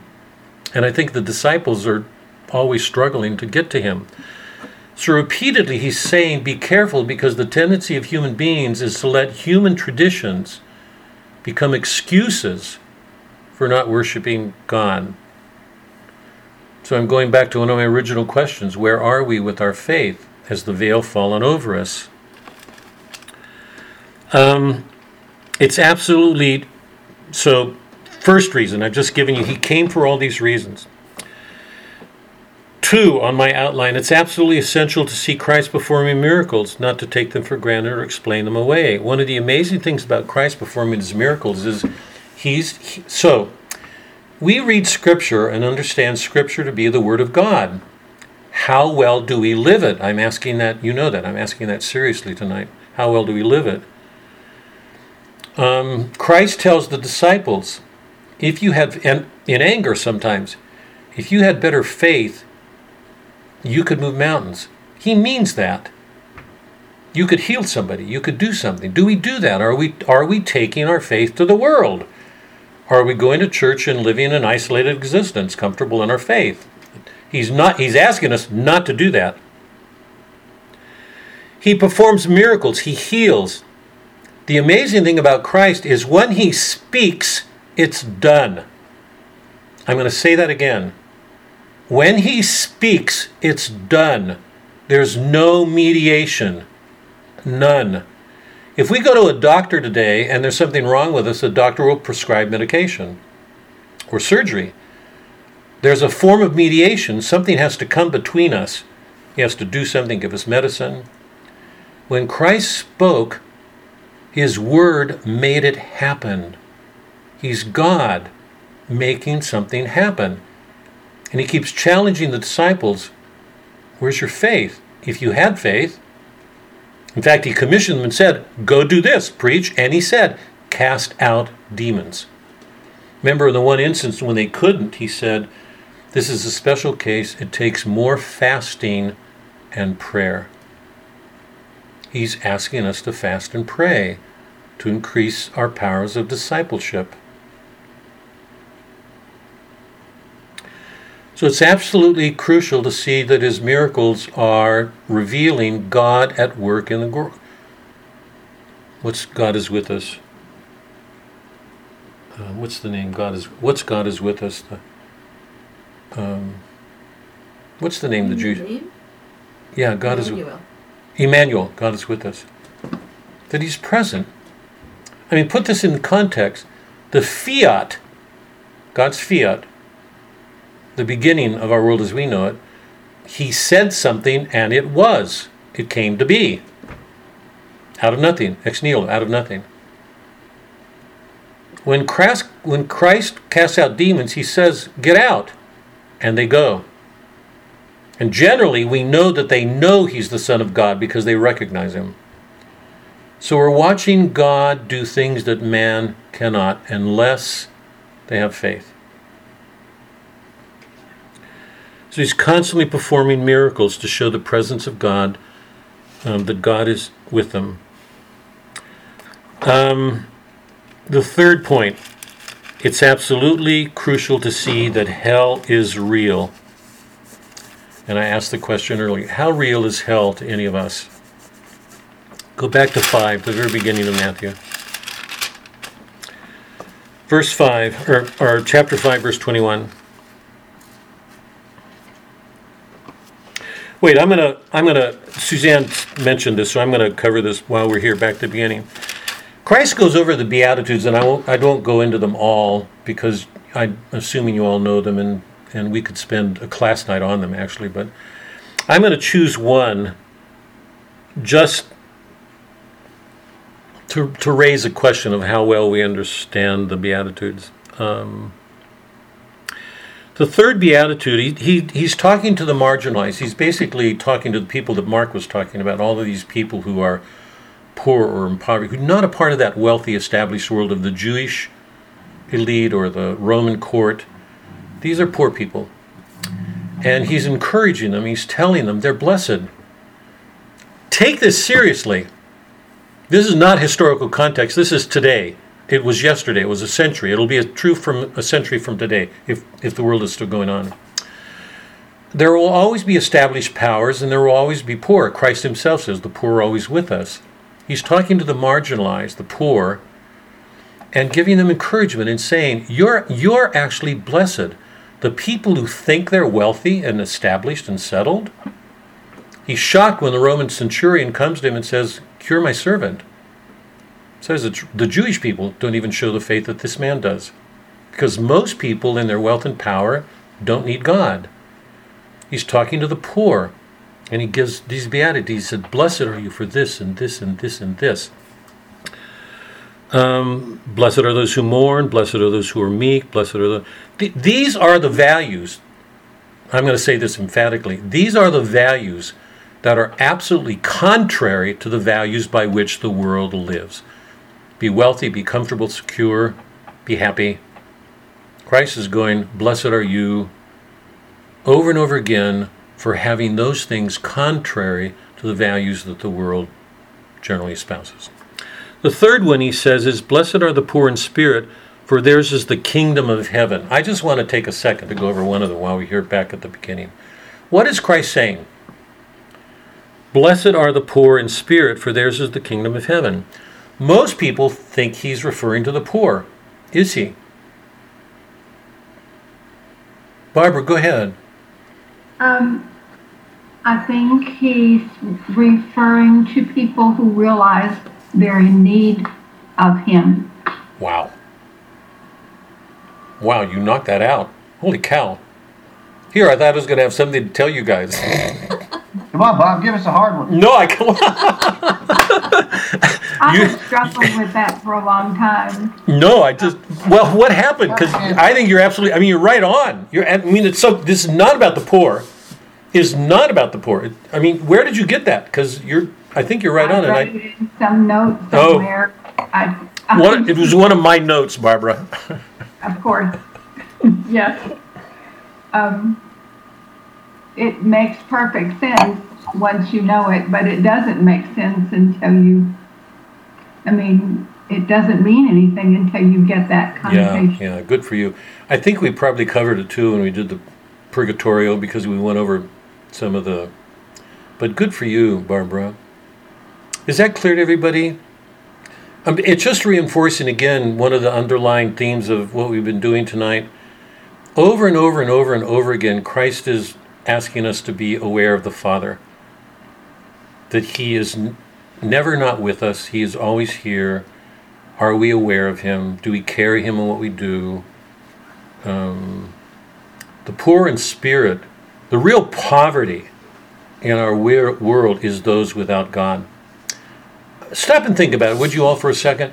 People who are wealthy, who think everything's okay, I mean, in some ways, they're the ones most need of our prayers, because they're the ones who think the ones who least need God. And Christ, I think, makes it clear here that the greatest poverty is those who don't have Him. They can be wealthy or rich, or it doesn't matter. Spiritually, they're going to have empty lives. Let's go to hell. On that, no, Barbara doesn't want to go. Nope, Don't you click off, Barbara. I'm here. I know you are. Go to 5:21. You've heard it said, you shall not kill. Whoever kills will be liable to judgment. I'm saying, whoever is angry with his brother shall be liable to judgment. Whoever insults his brother shall be liable to the council. Whoever says, you fool, shall be liable to hell. You fool shall be liable to the hell of fire.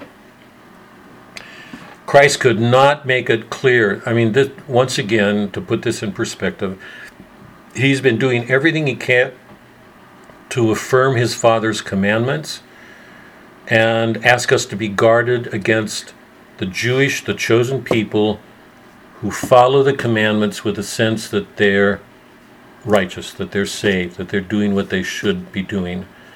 He's making it clear here that those are inadequate. The most important thing is our interior life, who we are inside. That the interior life is far more important than our outward, than our appearances. And I mean, you know that the greatest theme in the literature that we've been reading from the beginning has been this theme of appearance versus reality.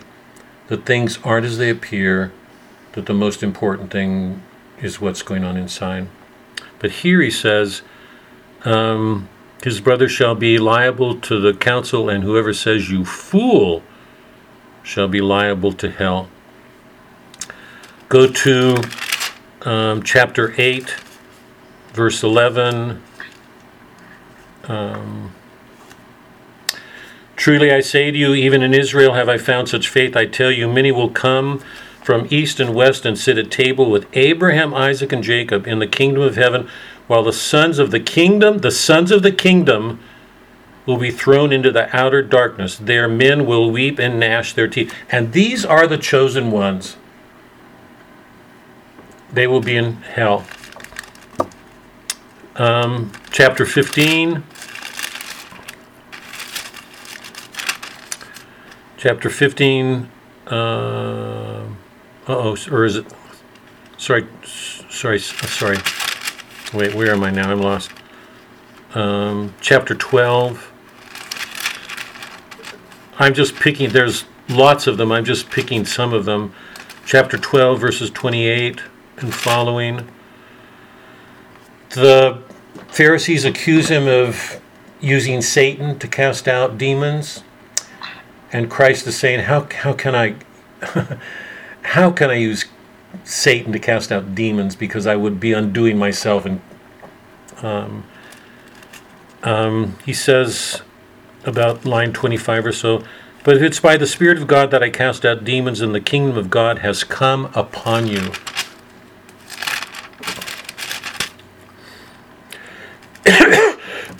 Or how can one enter a strong man's house and plunder his goods unless he first binds the strong man? Then indeed he may plunder his house. He who is not with me is against me, and he who does not gather with me scatters. Therefore I tell you, every sin and blasphemy will be forgiven men, but the blasphemy against the Spirit will not be forgiven. That means some people will be in hell just by that fact, separated from God. They'll live in a condition of being unforgiven. This is Christ. So set this against the fundamentalist tendency to say, unconditional love, forgive everything. I want to take a minute with this. Therefore, I tell you, every sin and blasphemy will be forgiven you, but the blasphemy against the Spirit will not be forgiven. Whoever says a word against the Son of Man will be forgiven, but whoever speaks against the Holy Spirit will not be forgiven either in this age or the age to come. And then he talks about looking for signs and what an evil generation. But stop for a second. What does Christ mean when he says, a sin against the Son will be forgiven, but the Son of Man will be forgiven. Whoever speaks against the Holy Spirit will not be forgiven. Mark, hold on. I want you to hold off on this because I'm maybe not, but I'm assuming you may want to jump at this, but I'd like to hear. Pat, what do you make of this? You have any thoughts about this? Sorry. Don't. I don't want you. Don't. If you don't. You don't have to. Yeah. Just. Karen, do you have a thought? I know this is going to be hard for you because you're on that beach setting and probably in the sun and. Yeah.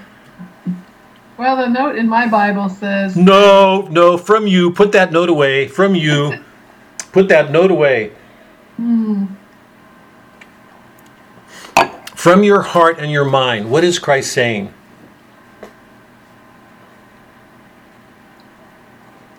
Well, if you join your thoughts with the devil, then you can't be forgiven. Let's keep this in terms of what he says. I'm going to ask you, if you just I want you to use your mind and your heart. He says you can sin against the Son of Man. And by the way, you know through the Bible, he often, when he uses the phrase Son of Man, he's often referring to himself both as God and man. Mm-hmm. So we're meant to keep his humanity in mind. Here he says, whoever sins against the Son of Man will be forgiven. Whoever sins against the Holy Spirit will not. Barbara, you have a thought? I really don't know. That's Mark. You want to jump I'm in? not sure I know what blasphemy is. I mean,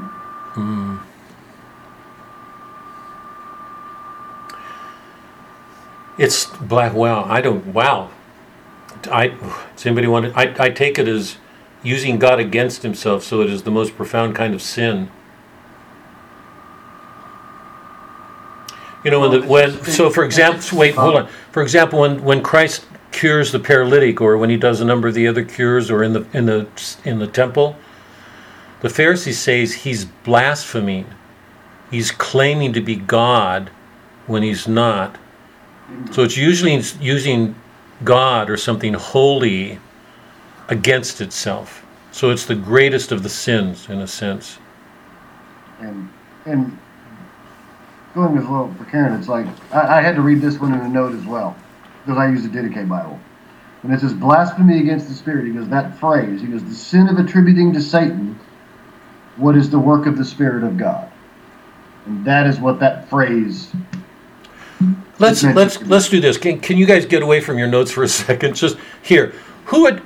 What's the relationship between the Son and Father in the Trinity? We've got to go to a metaphysical reality here because we've got to get to the Spirit. But let's start with the Father and Son. What's the relationship of the Son to the Father? Impossible for humans to comprehend, Bob.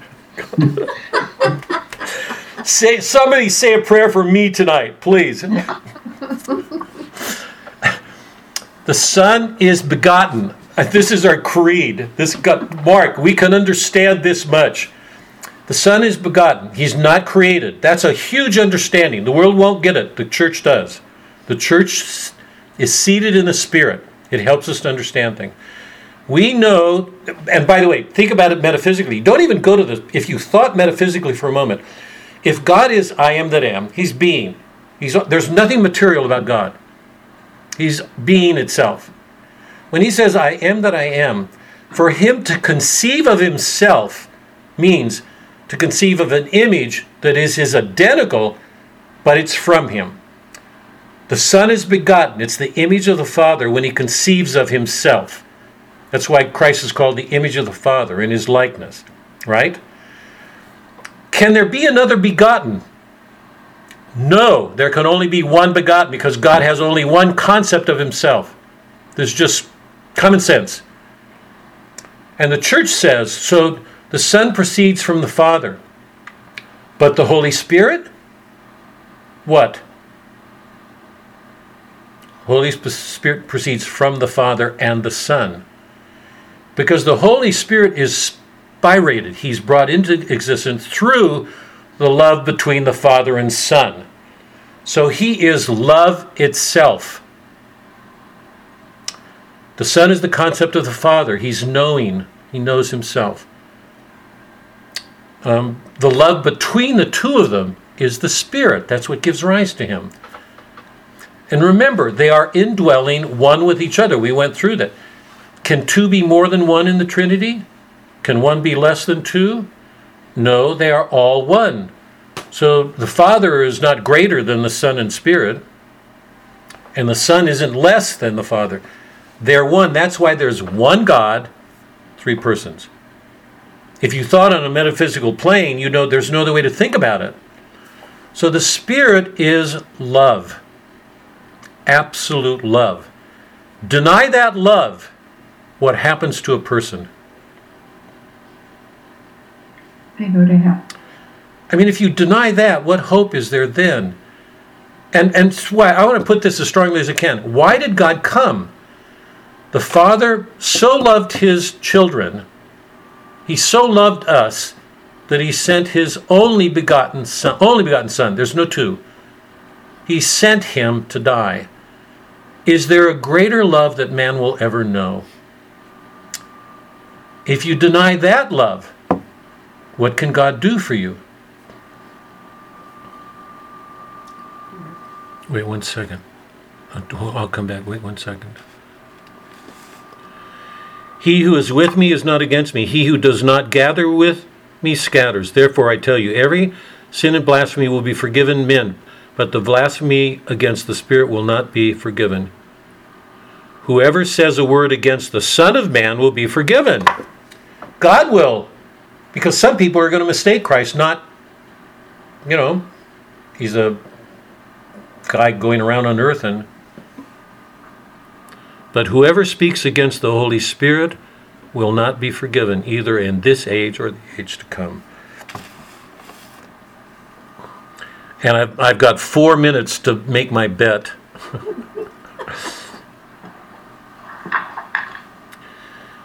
Okay, last thing. If you go by my notes, it's absolutely crucial then to see hell as real in a world that wants to do everything to deny it. So 2 of the fundamental reasons why Christ came, if you just go over my notes, one is to make the kingdom real, to help people understand what it was. One of the others is to make real hell, to make clear that people have choices. Matthew ends, he calls everybody to him. He says, believe. I don't want to take any time because what I'd like to do next week is finish up Matthew and we'll start John. So we'd spend a little bit of time winding up Matthew and we'll start John. So if all of you could start John. But at the end he says, just believe. He says to the disciples, make disciples of all nations, baptizing them in the name of the Father, Son, Holy Spirit, teaching them to observe all that I have commanded you. Is having faith enough? It goes back to one of my opening questions. He says, teaching them to observe all that I've commanded you.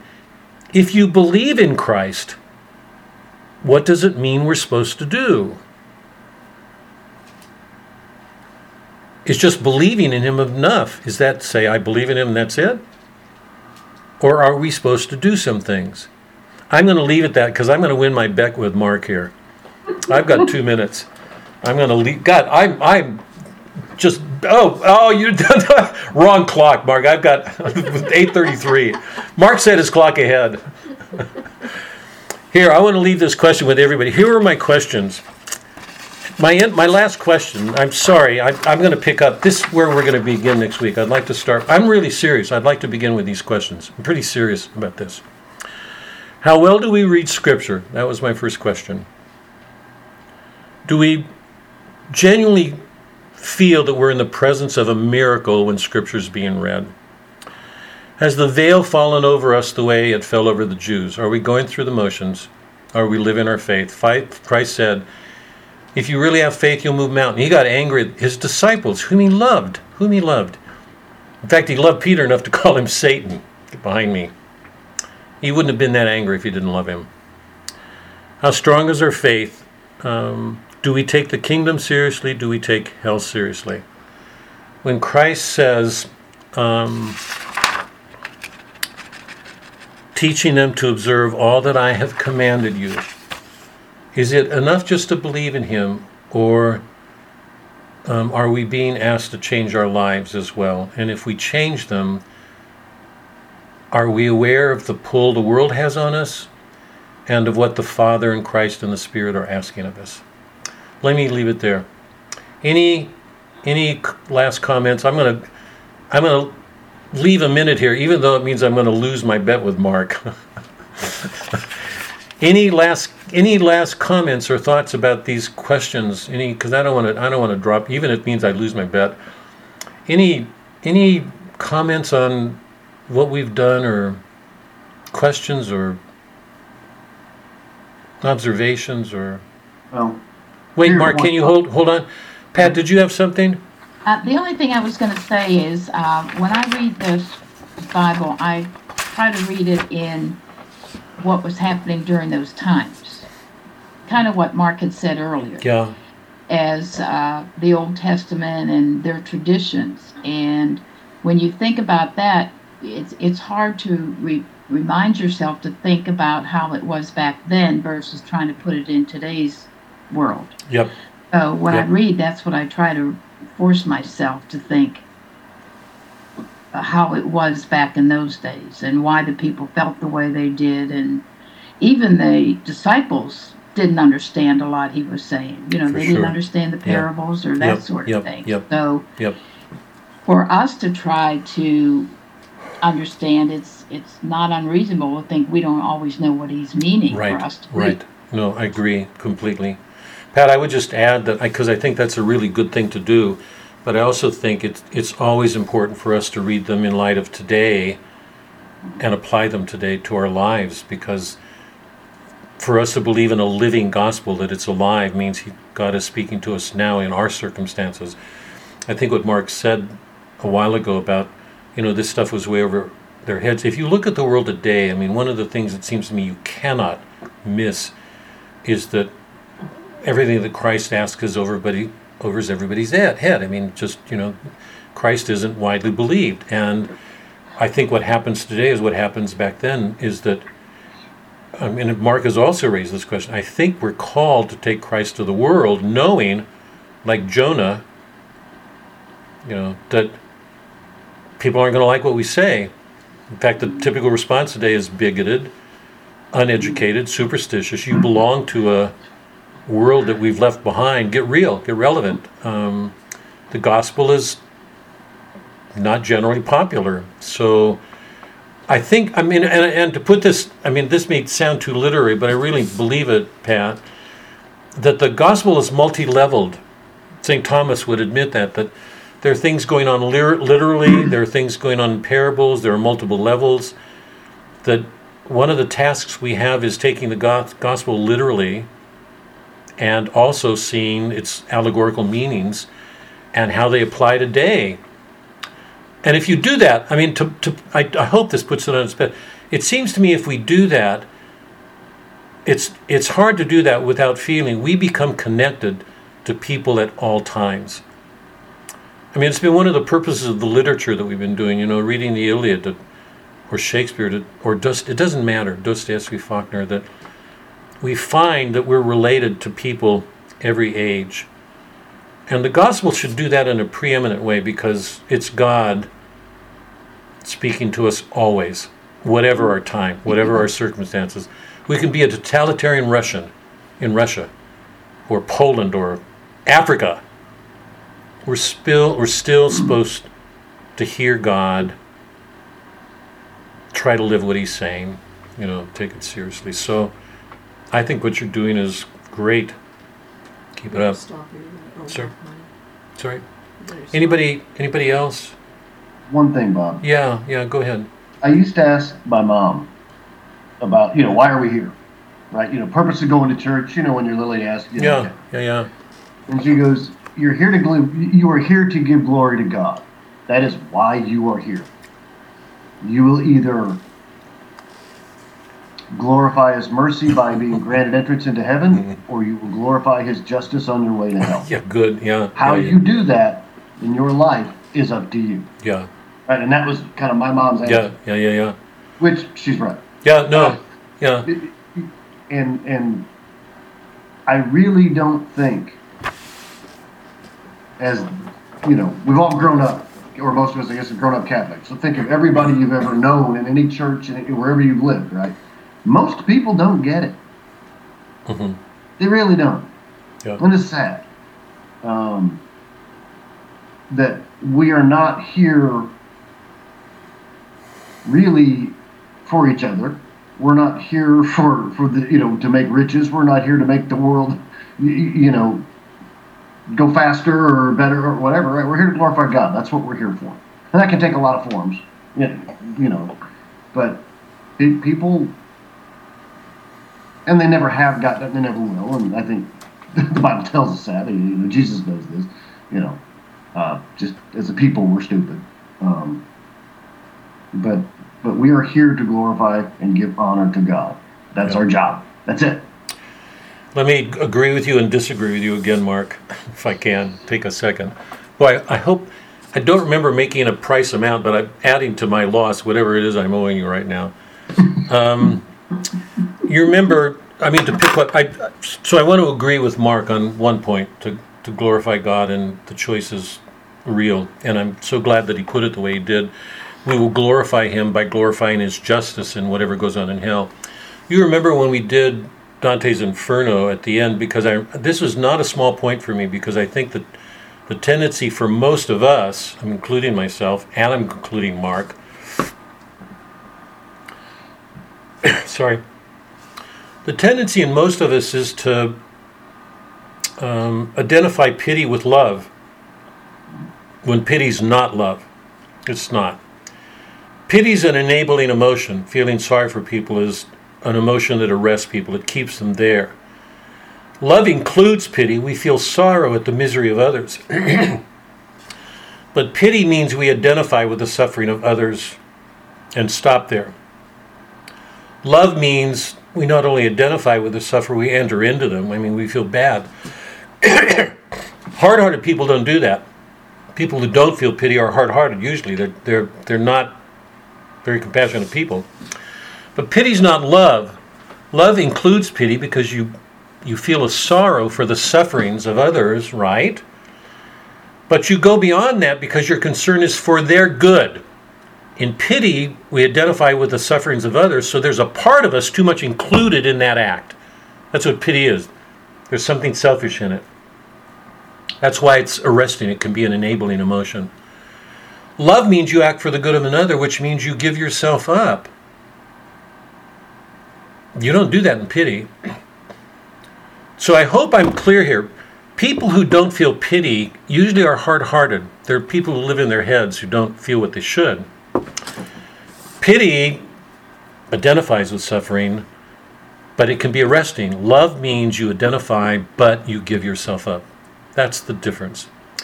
So if you remember at the end of the Inferno, we talked about pity because you remember when Dante begins with Francesca telling her, she's a woman. It's a woman telling the sad story. Dante faints. It's one of the number of times that he passes out from pity. He does it with Argento when he's crossing the river Styx. Or he's starting to move away. He's starting not to feel so much pity. And at the very end, if you remember, he kicks Bacca's head in the ice. And most modern critics see that as Dante participating in the sin. Because like Mark, they don't get it. They're stuck in a world of what they call compassion. Let me say life more. The modern world will think compassion is Christ's love. It's not. It's not.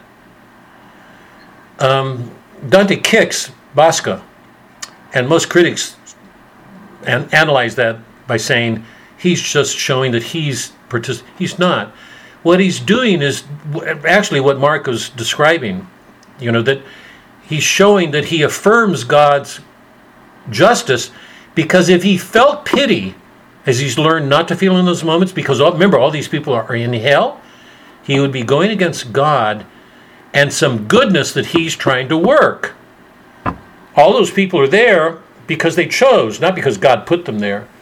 It's one of the fundamental things we saw in hell. God didn't put anybody in hell. They put themselves there.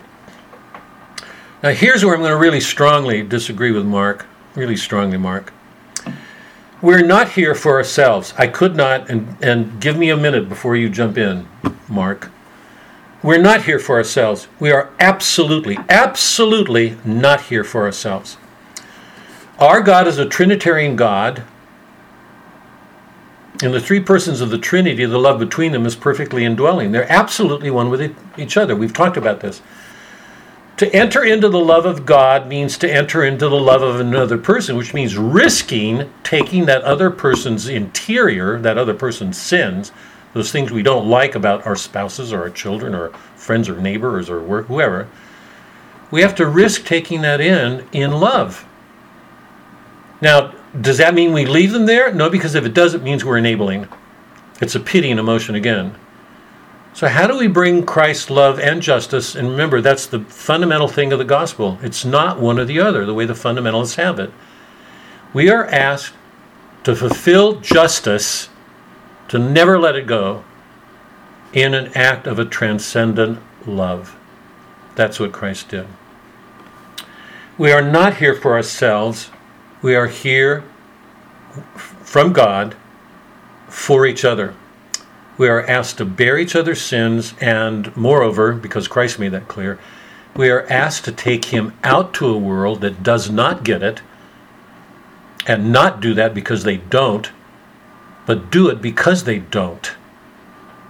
That they need to hear this. If we don't, we're like Jonah, where we don't want to go because people are not going to like us and disapprove of us. And so in that respect, I couldn't disagree more, Mark, with you that I think the first part of you was absolutely right on, but I think the second part, let me just, hold on. No, but I'm not. No, you hold on. Mark, just hold on. Hold on. Just that if we're made in God's image and we are Trinitarian, and I'm claiming that we are, we will never complete ourselves here without doing what Christ does with other people. Anyway, so go, Mark, you go ahead. Okay, I'm not disagreeing with anything that you're saying, so I don't know what I said that you're disagreeing with, that's all. You said we're not here for each other, we're here to glorify God. I was just responding to that. True. Well, I'm disagreeing with that part. Well, no, it's the same thing, because you can do that in many manifestations. By loving your wife, by loving your kids, by being Then you're not here for yourself. Yeah, the whole point of what I was saying is we are Trinitarian. It can't be just about ourselves. It has to be what we bring to our relationship with other people. You're not here for yourself, you're here for God. Period. And God, I know, and God is here. I mean, he said, I sent my only beloved Son to die, and Christ asked us to do the same with him. Let me, if I can, please leave it there. If there are disagreements, let's pick it up.